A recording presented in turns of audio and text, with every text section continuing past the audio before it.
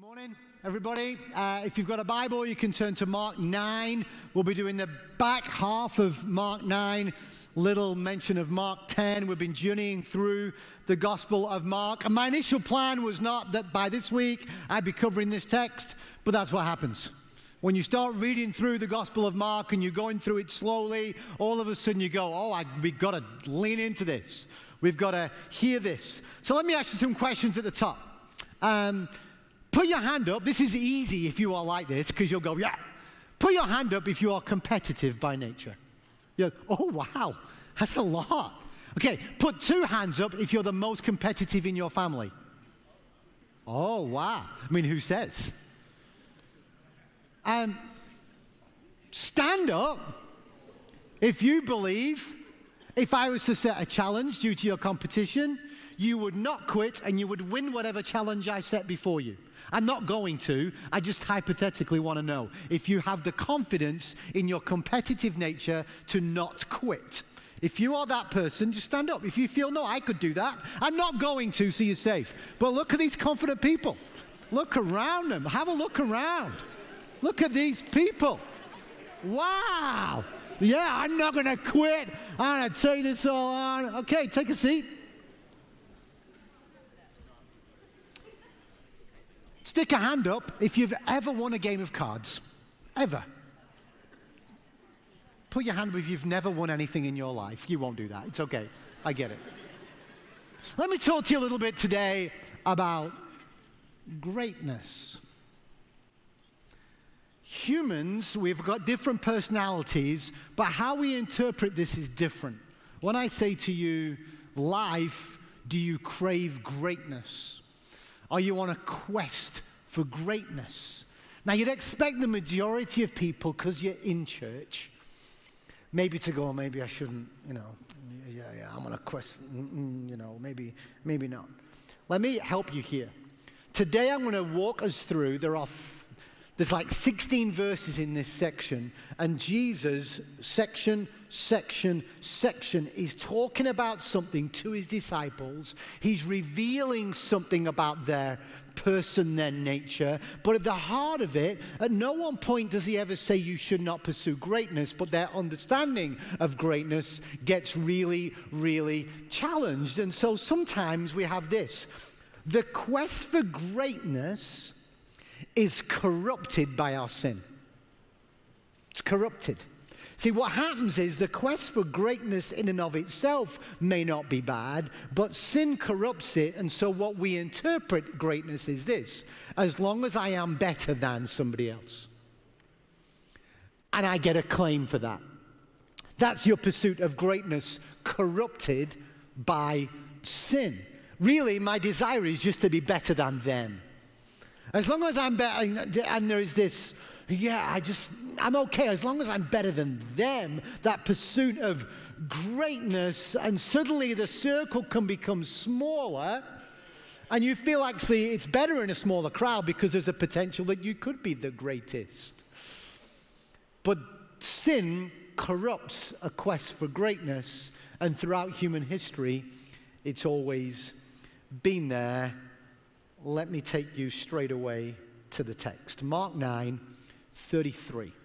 I'm going to go through today. I'm going to cover pretty much up to 49, but I'm going to do it in three sections. There's three pieces here, and I'm going to give you a warning off the bat. Those who heard my message last week will know it wasn't comfortable. Today, we just crank it up a few more degrees. Jesus does not get anything but comfortable. It's really harsh, it's strong, it's graphic, it's ouch. He's really hitting something that is extremely close to his mission, extremely close to his heart. It matters so much, he uses extreme language to communicate it. And all too often, and all this whole text, we've broke it out and said, we just cover that. You've got to see all three in a flow to understand it. So we'll do the easy one first. Mark 9:33-37. They came to Capernaum, and when he was in the house, this is Jesus, he asked them, his disciples, what were you arguing about on the road? But they kept quiet. because on the way, they had argued about who was the greatest. Sitting down, Jesus called the 12 and said, if anyone wants to be first, he must be the very last and the servant of all. He took a little child and had him stand among them. And taking him in his arms, he said to them, whoever welcomes one of these little children in my name welcomes me. And whoever welcomes me does not welcome me, but the one who sent me. Context. The disciples have gone on this journey and there's been some talk. Understand this. The reality that we know about this is the disciples, with the exception of Peter, were teenage boys, upper teens, maybe early 20s at best. That was a culture. That's when rabbis call people that name. And so you've got young men at the height of their cocky arrogance. At the height of it. And they're there, and they've been chosen by Jesus, and they've just discovered that they've made a declaration, he's the Messiah. We talked about it last week, what they thought, but what they found out. Then you get the transfiguration moment, but only Peter, James, and John get the invite. So only Peter, James, and John get to see Moses and Elijah and Jesus, and the whole absolutely glory moment. The whole thing's incredible. So no wonder when they continue, there's talk among 12 young men of, well, how come they got to go and what about us? And that's not particularly fair. And, oh, look at John showing off. I got to see this. And look at James and there's Peter. And rah, rah, rah, rah. What about me? And what about me? And we know there's other conversations. James and John talking to Jesus, put me on your left and here the guy on the right. It's there. It's culture. It's just bravado, but it's just this quest for, who's more important? And really, it's not who the ultimate importance, as long as I am better than. We've got to have some kind of a system. Where am I in the league table? It's just there. Jesus asked the question, what were you arguing about? They don't answer. Busted. Because they know, oh, we're in for it now. What were you arguing about? Jesus knows what they're arguing about. And then to make it super quick, he steps in because he wants to coach these young men with what matters most, and that is this. True leadership is servant leadership.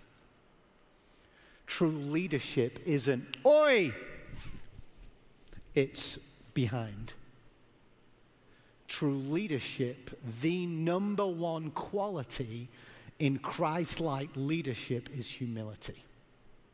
He lays it out. Why is he hitting this? Because he knows, and all I can do is speak for men. For us men, the number one sin category, and everything flows from it, is pride. You can attach every single sin in your life, men, to pride. You can attach it. I can handle this. I can fix this, I can deal with this, I'm this, I deserve this. Everything is connected to pride. Pride's such a bit, and Jesus knows that, and he goes in and goes, hey, if you want to be really great, you want to be first, you must be the very last. Whoa! And then become the servant of all. He's coaching these boys. Don't forget the context, and I'll mention it again. At this point, Jesus has not gone to the cross. He hasn't died. He hasn't been risen. He hasn't sent the Holy Spirit. We have this hindsight bias of knowing that. But at this point, they didn't know that. He's leaning in and saying, yeah, guys, super quick. He then gets a child, a little child. Little child. This is a little child, significantly small child, not at the age of understanding. No bar mitzvah, bat mitzvah taking place under 12. It's the definition. Jesus is being cute here? Nope.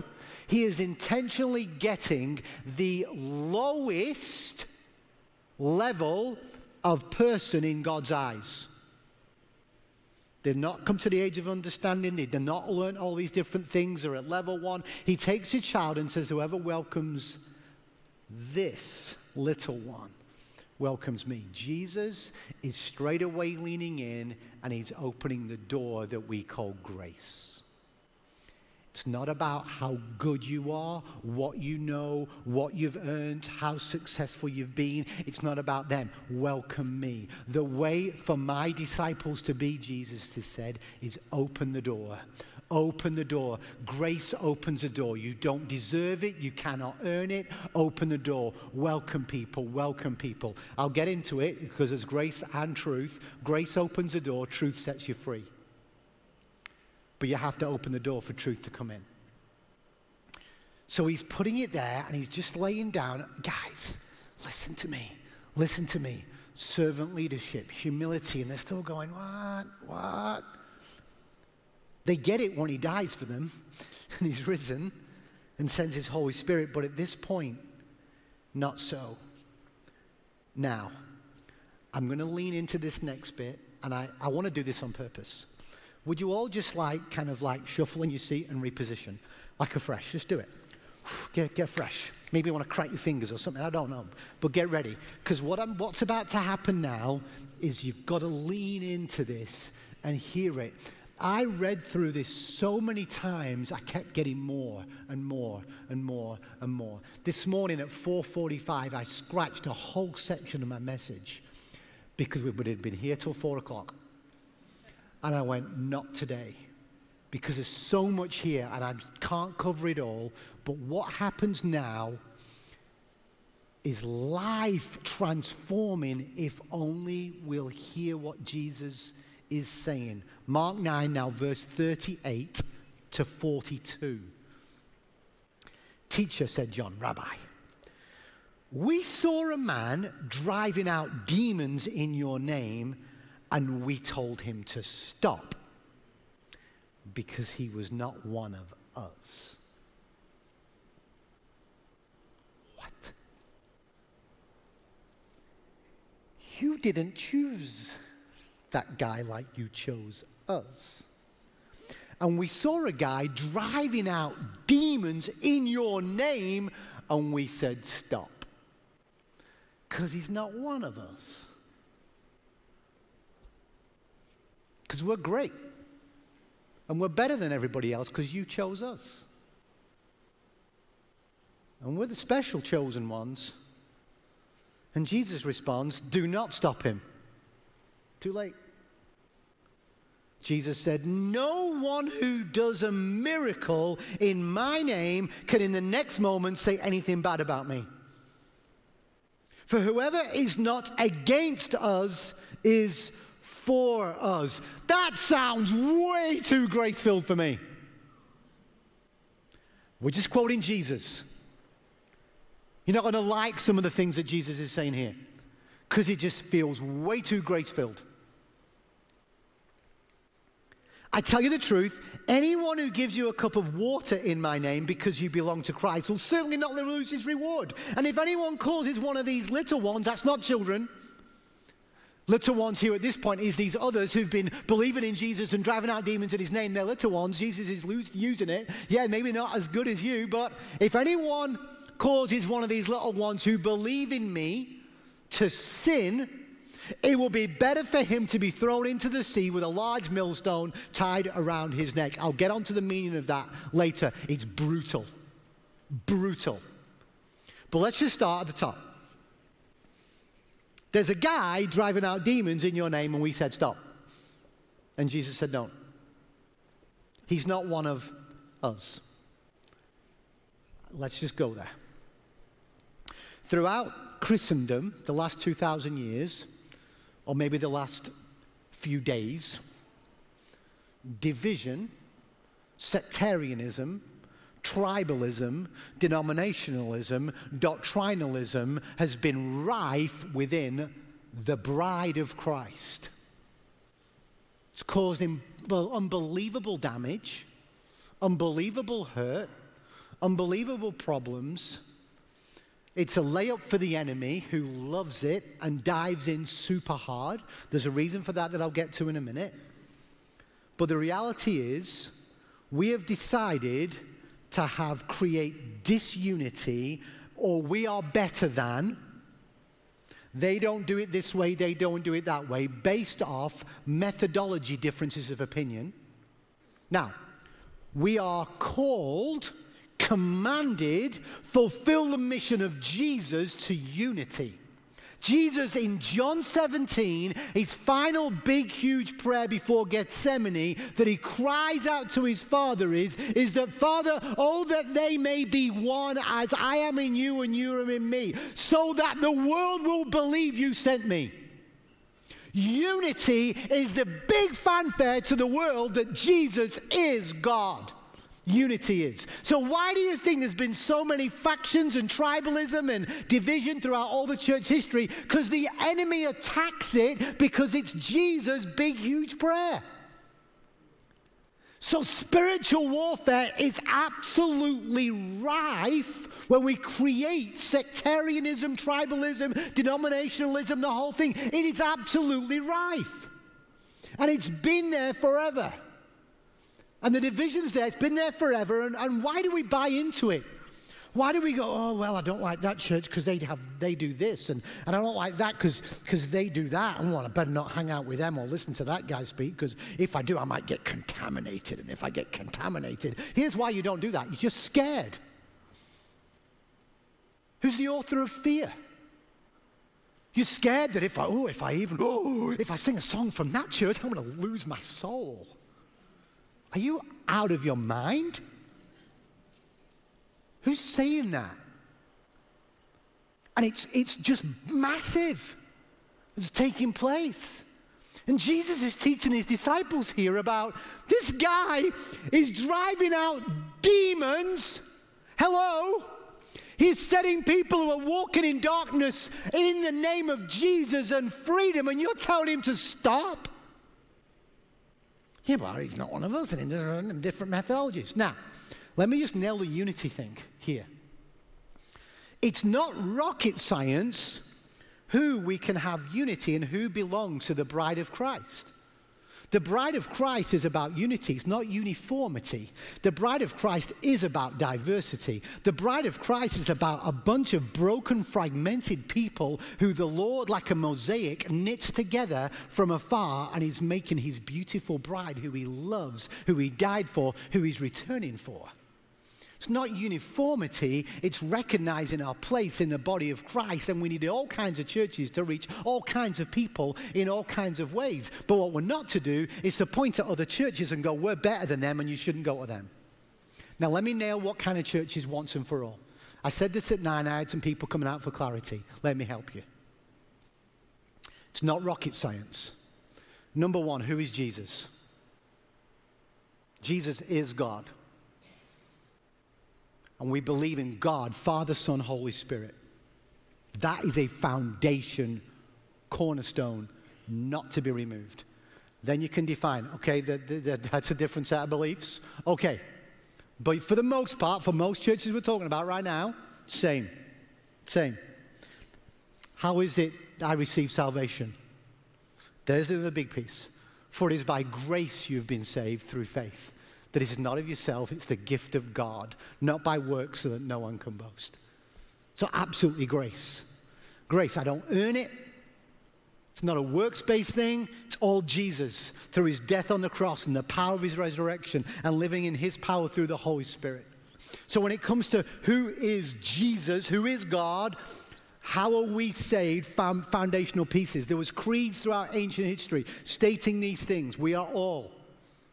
For all have sinned and fall short of the glory of God. For the wages of sin is death. We could go through it all, foundational pieces. The who is Jesus piece is a big deal. It will separate the ones that you're thinking, well, are they part of us? That is super simple to find out. But when we get to it, I'm going to lean into this for the majority of people into the room. What's our heart towards unity? Because Jesus is nailing something here with these guys. He's nailing it. This arrogance, this you're better than, who said? I see it all over social media, all over the internet. People getting up there and preaching and, oh, don't sing this song and don't go to that church. And I'm going, hang about, at the core foundational level of what we believe, these guys belong to the bride of Christ. These girls belong to the bride of Christ. And you are calling Jesus bride something he does not want you to call it. it's just real. And this is where you get a bit uncomfortable, because I'm going to do something with us all today, or you're going to do something shortly that's going to be, I hope, really, really uncomfortable.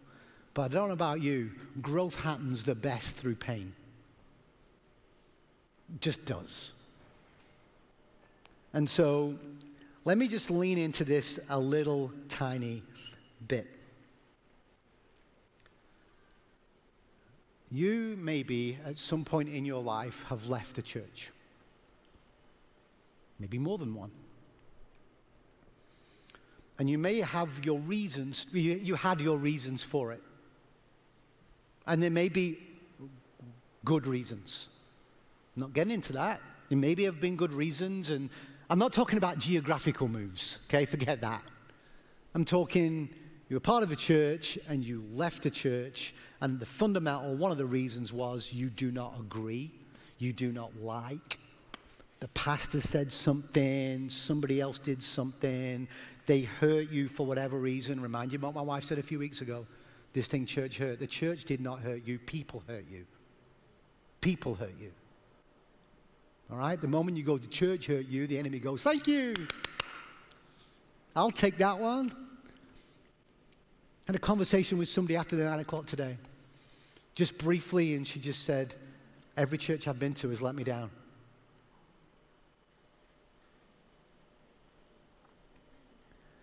Leadership have let me down. Pastors let me down. And I'm going, I'm going to let you down.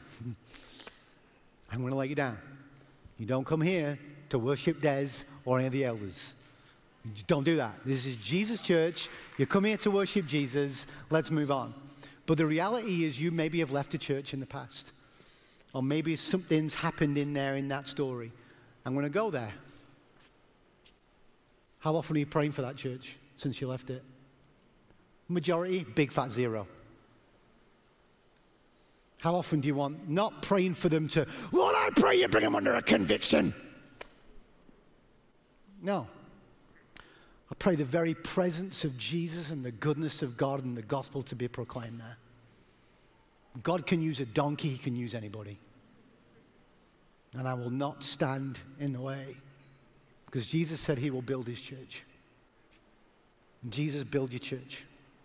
Build your church. I may not like or agree with methodologies. I may not even have the same position on certain disputable matters in the scriptures. But the reality of who is Jesus and why he came and his mission and his purpose and all that he is for us, we are one. And so we will not divide on that, because Jesus really cares for it immensely. And Jesus is talking about this to his disciples. He's going, guys, this is not going to go well. So he leans in and he says, look, this is just not good. Serving me in my name, and you tell them to stop. Yeah, but. I'll tell you why, because we're just a bunch of control freaks. We want to do it my way. We want to do it this way. And if we do it this way, I'm all good with it. I'm not having any of that. And there's been wars within the church over all kinds of craziness. You can't imagine. How does that happen? I'm going to tell you, the enemy goes there real strong, really hard, because he's heard the prayer of Jesus. He's heard it. And he knows it can cause immense damage there. So, all right, Des, be quiet. Here we go. Let's do this. In a moment, I'm going to lay you up now with what we're going to do. I'm going to give you a full 60 seconds. And in that full 60 seconds, right where you are, I'm going to ask you to stand. And for 60 seconds, you're going to pray for a church that you left. You're not going to pray condemnation on them. You're going to pray the blessing and goodness of God over that body of Christ. Maybe it was a pastor or somebody that Jesus is ruthless on forgiveness. You need to go there and you need to pray for them. Again, not that they repent and turn or burn, but for the very goodness and the pleasure of God over their whole life. And we've got to start having this posture. from the fall, every single Sunday in our gatherings, every Sunday of the year, so let's just say it's 50, include the break, so 52 Sundays of the year, we're going to pray in this church for another body of Christ in Arizona. Every single week. And I'm going to mention the name of a church, and some of you will go, don't know about that. Oh, don't know about that. We're going to do it. Every single week. So in 2023, for that window, 52 weeks, that'll be 52 different churches I'm going to pray for. Some of you have got competitive, egotistical elitism over other churches. I go here because they're better than. And they are better than. Some of you love jumping on bandwagons that pull other churches down. The current situation with Hillsong Church breaks my heart. Breaks my heart. I won't watch the shows because I have very, very good friends who are part of that church. People blew it. People made mistakes. But Jesus loves those people and his church. And lives have radically been saved and are still continuing to be saved in that environment. But when you jump on and start gloating about the downfall of another church, would you do that for a member of your own family? Would you celebrate? Would you celebrate your brother or your sister and a downfall? Jesus is talking about it. He goes there. We, as Grace Community Church, are part of an uprising, and there's quite a few of us in the valley, are part of an uprising who go, we are brothers in arms. We are going to tell the enemy, you will not divide us. You will not defeat us. We are here in the name of Jesus, for the name of Jesus, and we're going to rise up and we're going to champion one another by the grace and the power of Jesus. And we will break down any language that is competition and elitism. We'll break it down. And so right now, some of you in this room are just awesome and have no negative bone in your body towards any other church ever. So what I want you to do is to be praying for this mission that I've just talked about. For the rest of us, we've got some stings in the past, and we are going to reverse the curse and pray for them. So I would invite you all to stand. It'll be a nice, painful 60 seconds. Nothing more. Some of you have got a big, long list because you've been a spiritual butterfly for decades. Just going looking for the church that will tickle your ears and give you just what you want. And they do this and they do this. And here we go. Oh, they sang that song, Lost Their Salvation. We're going to be different, all right? So it's going to be quiet. So you've probably got a church or another person leader in mind. You're going to pray for them. And if you haven't at all, pray for the church to rise up in this mission of pursuing unity so that the world will know that Jesus was sent.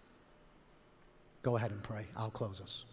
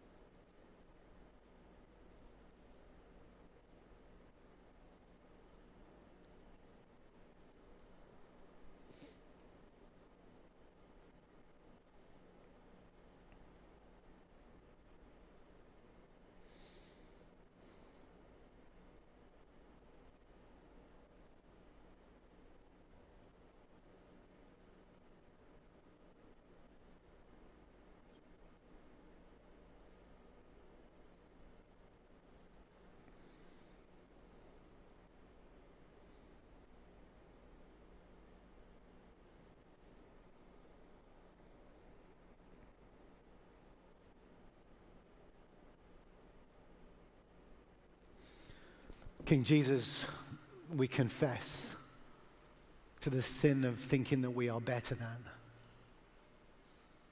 We confess to allowing a disagreement or a hurt or a preference that has given us a non-Christ-like attitude towards other brothers in your bride. Forgive us. And Lord, would you pour out a fresh anointing over all of us, that we desire to pursue you and your mission in your kingdom, and to see your bride love one another. New commandment I give you, that you love one another as I have loved you. By this, all people will know you belong to me, by your love for one another. We pray that in Jesus' name. Amen. Take a seat. Third section, and it's the hardest. Mark 9, verse 43 to 49. Here we go. If your hand causes you to sin, cut it off. It is better for you to enter life maimed than with two hands to go into hell, where the fire never goes out. And if your foot causes you to sin, cut it off. It is better for you to enter life crippled than to have 2 feet and be thrown into hell. And if your eye causes you to sin, pluck it out.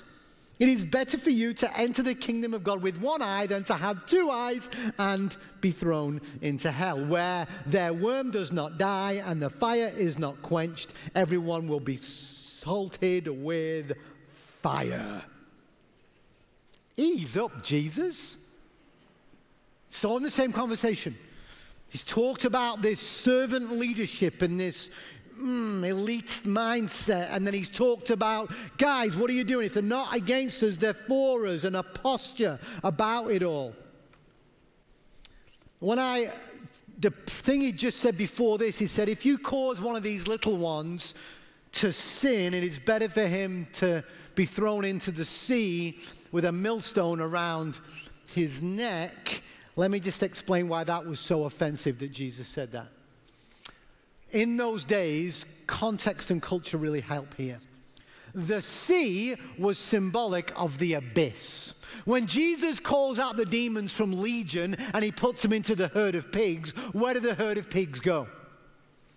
Into the sea. It's symbolic of the abyss, darkness, separation from. So you'd be better if you cause one of these to sin, you into the abyss. What? Secondly, I'm going to put a millstone around your neck. Millstone, big, huge, heavy stone. You ain't coming back up. You ain't coming back up. Plus, you're put into the sea, and so therefore, in those culture, you are denied a burial. And to not have a burial affects you, your legacy, your family, and your identity, and even in those days affects your eternity. So when Jesus goes on and says, if you cause one of these people who you are so-called better than to sin, there you go. Whoa. So then he leans in and says, guys, your heart condition. If your hand does it, cut it off. If your foot, cut it off. This week, I genuinely thought this. It was a semi-dark moment, but I genuinely thought this. I thought, how cool would it be if I got some chainsaws and axes and sharp spoons on the stage? Chainsaws to remove some feet, some axes to remove some hands, and some sharp spoons to pop out some eyes. Jesus is using this imagery. It's graphic, isn't it? It's not flippant, it's graphic. Guys, I'm serious about this. Sin, the punishment of sin, the pollution of sin, the penalty of sin. Do whatever it takes to ruthlessly eliminate it from your life. And it's like, whoa. Teaching point number 1. Jesus is not being literal here. All of you, I take the Bible literal. Really? All the time, you've got to understand that. What's he saying here?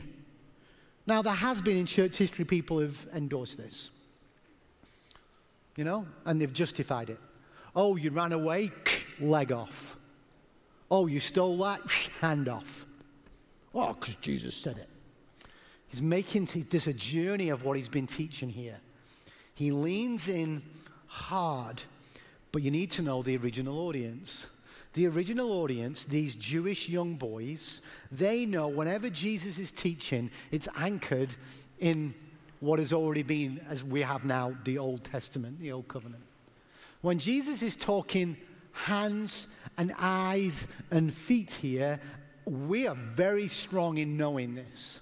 They, in their mind, are hearing a teaching from Yahweh that is Proverbs 6:16-19.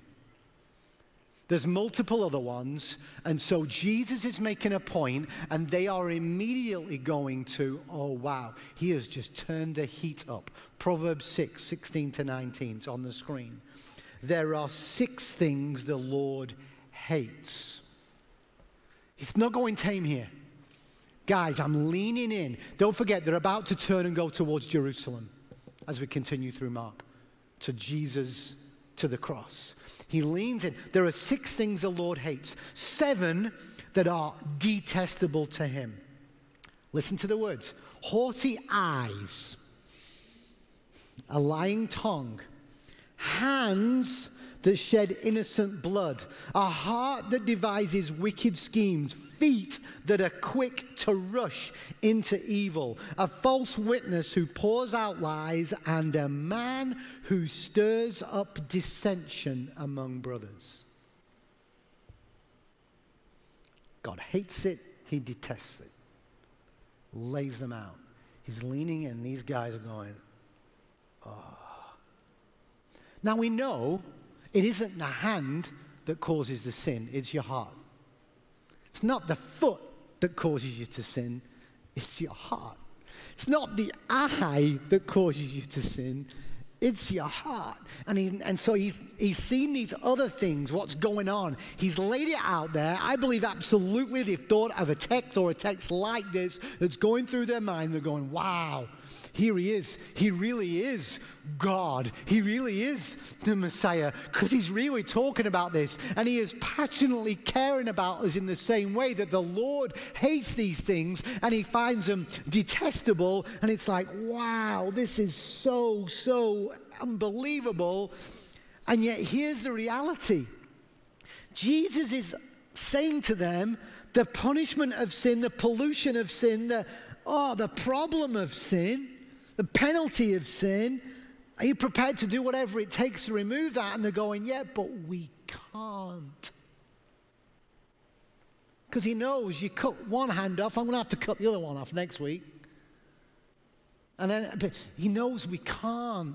And I believe those boys at that time are going, but Jesus, we can't do that. It's not possible. It's not possible. What you're asking us to do is not possible. Don't forget, Jesus is saying this before his death and resurrection.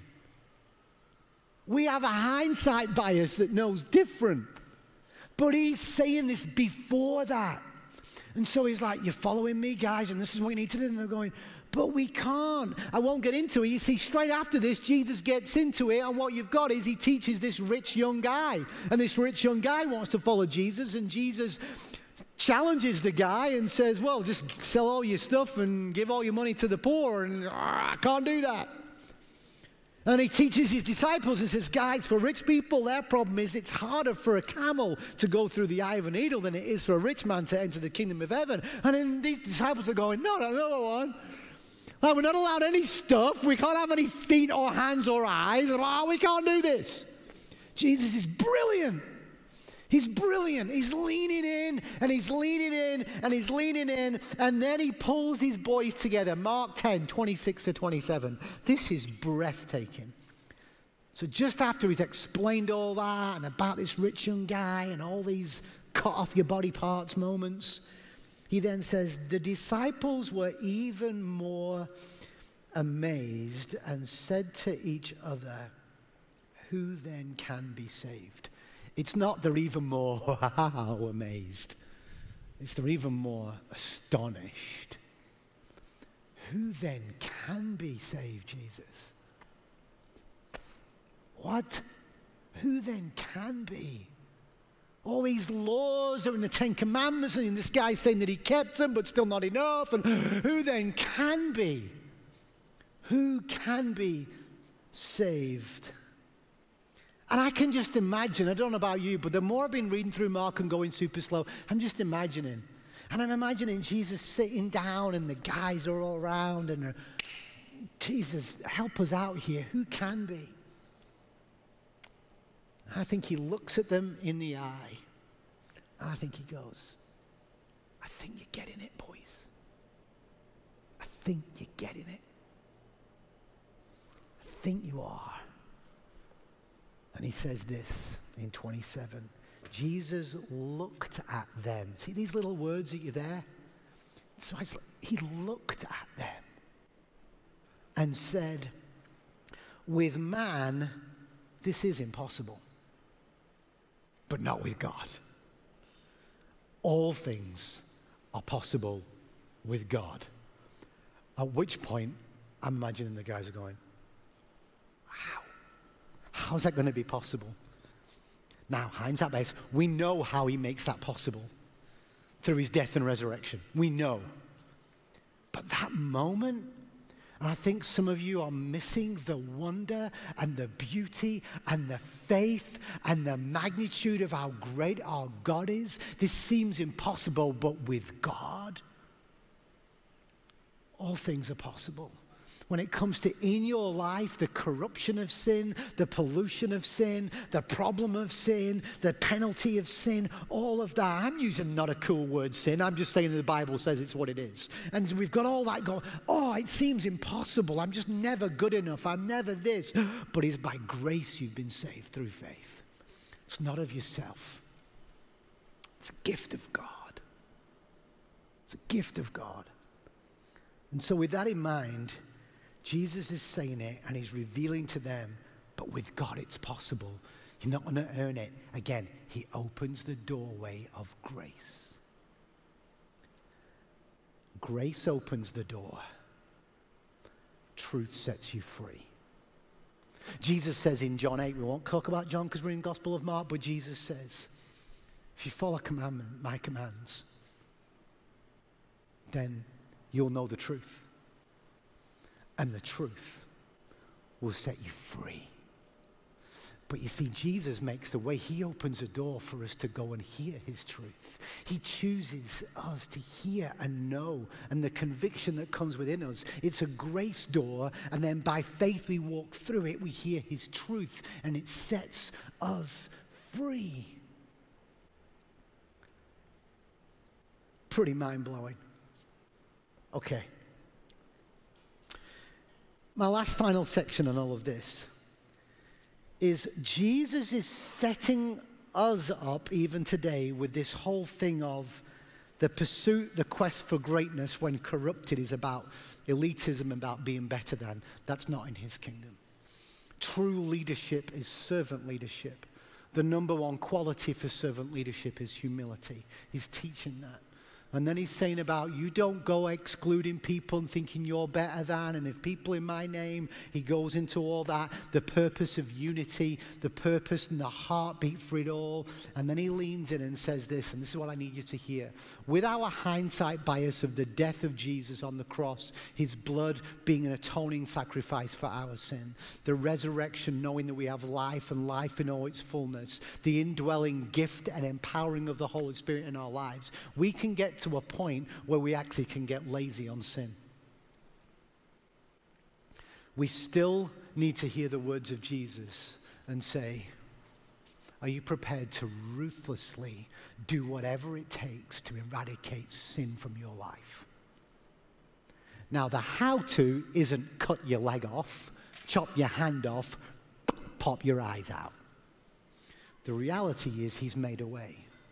But it isn't necessarily a nice, oh, it's all good. He says, confess and repent. Scriptures say if we confess our sin, he is faithful and just and will forgive us our sin and cleanse us from all unrighteousness. Confess.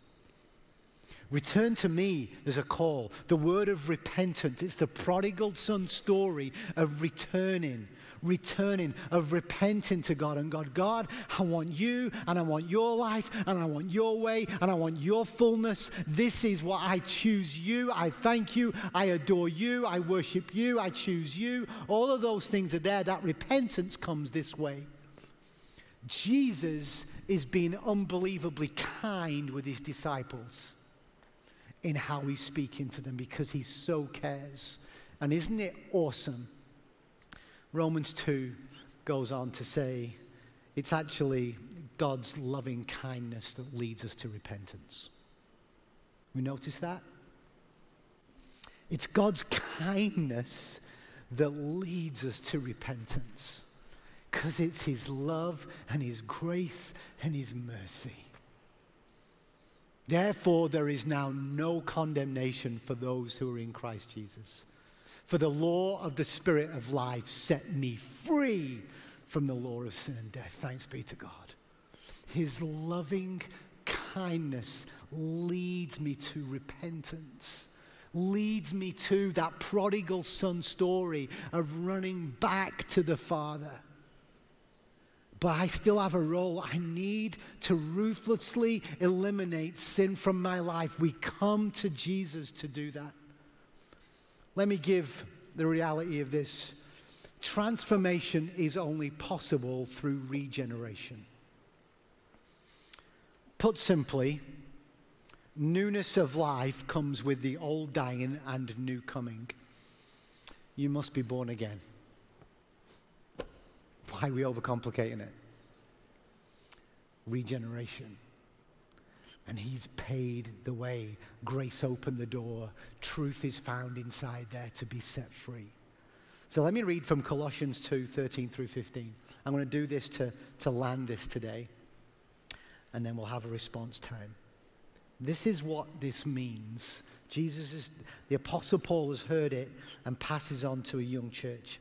When you were dead in your sins and in the uncircumcision of your sinful nature, the answer is cut your hand off, gouge your eye out. God made you alive with Christ. He forgave us all our sins, having canceled the written code with its regulations that was against us and stood opposed to us. He took it away, nailing it to the cross. And having disarmed the powers and authorities, he made a public spectacle of them, triumphing over them by the cross. That's what Jesus did. And so today, what needs cutting off? What needs gouging out? Today, what attitude and mindset towards the body of Christ needs to be radically transformed? What is that? I'm going to invite prayer partners and elders to come down front right now. Some of you may find, right now, some of you may find yourself in a pattern of sin. You know what I mean? Like a pattern. Yeah, I confess and blah. And you're thinking, I think I'd rather just cut off my foot, my arm. This is the importance of this. This is biblical right now. This is in our response time in prayer.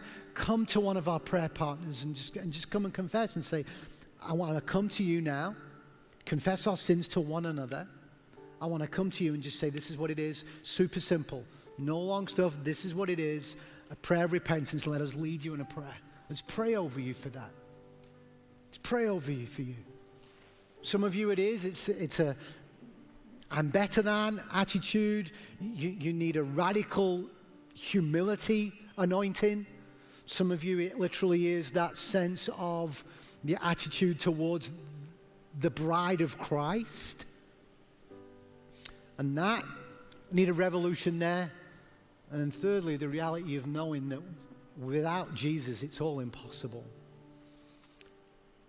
And sin that needs to be eradicated from your life, confess and repent.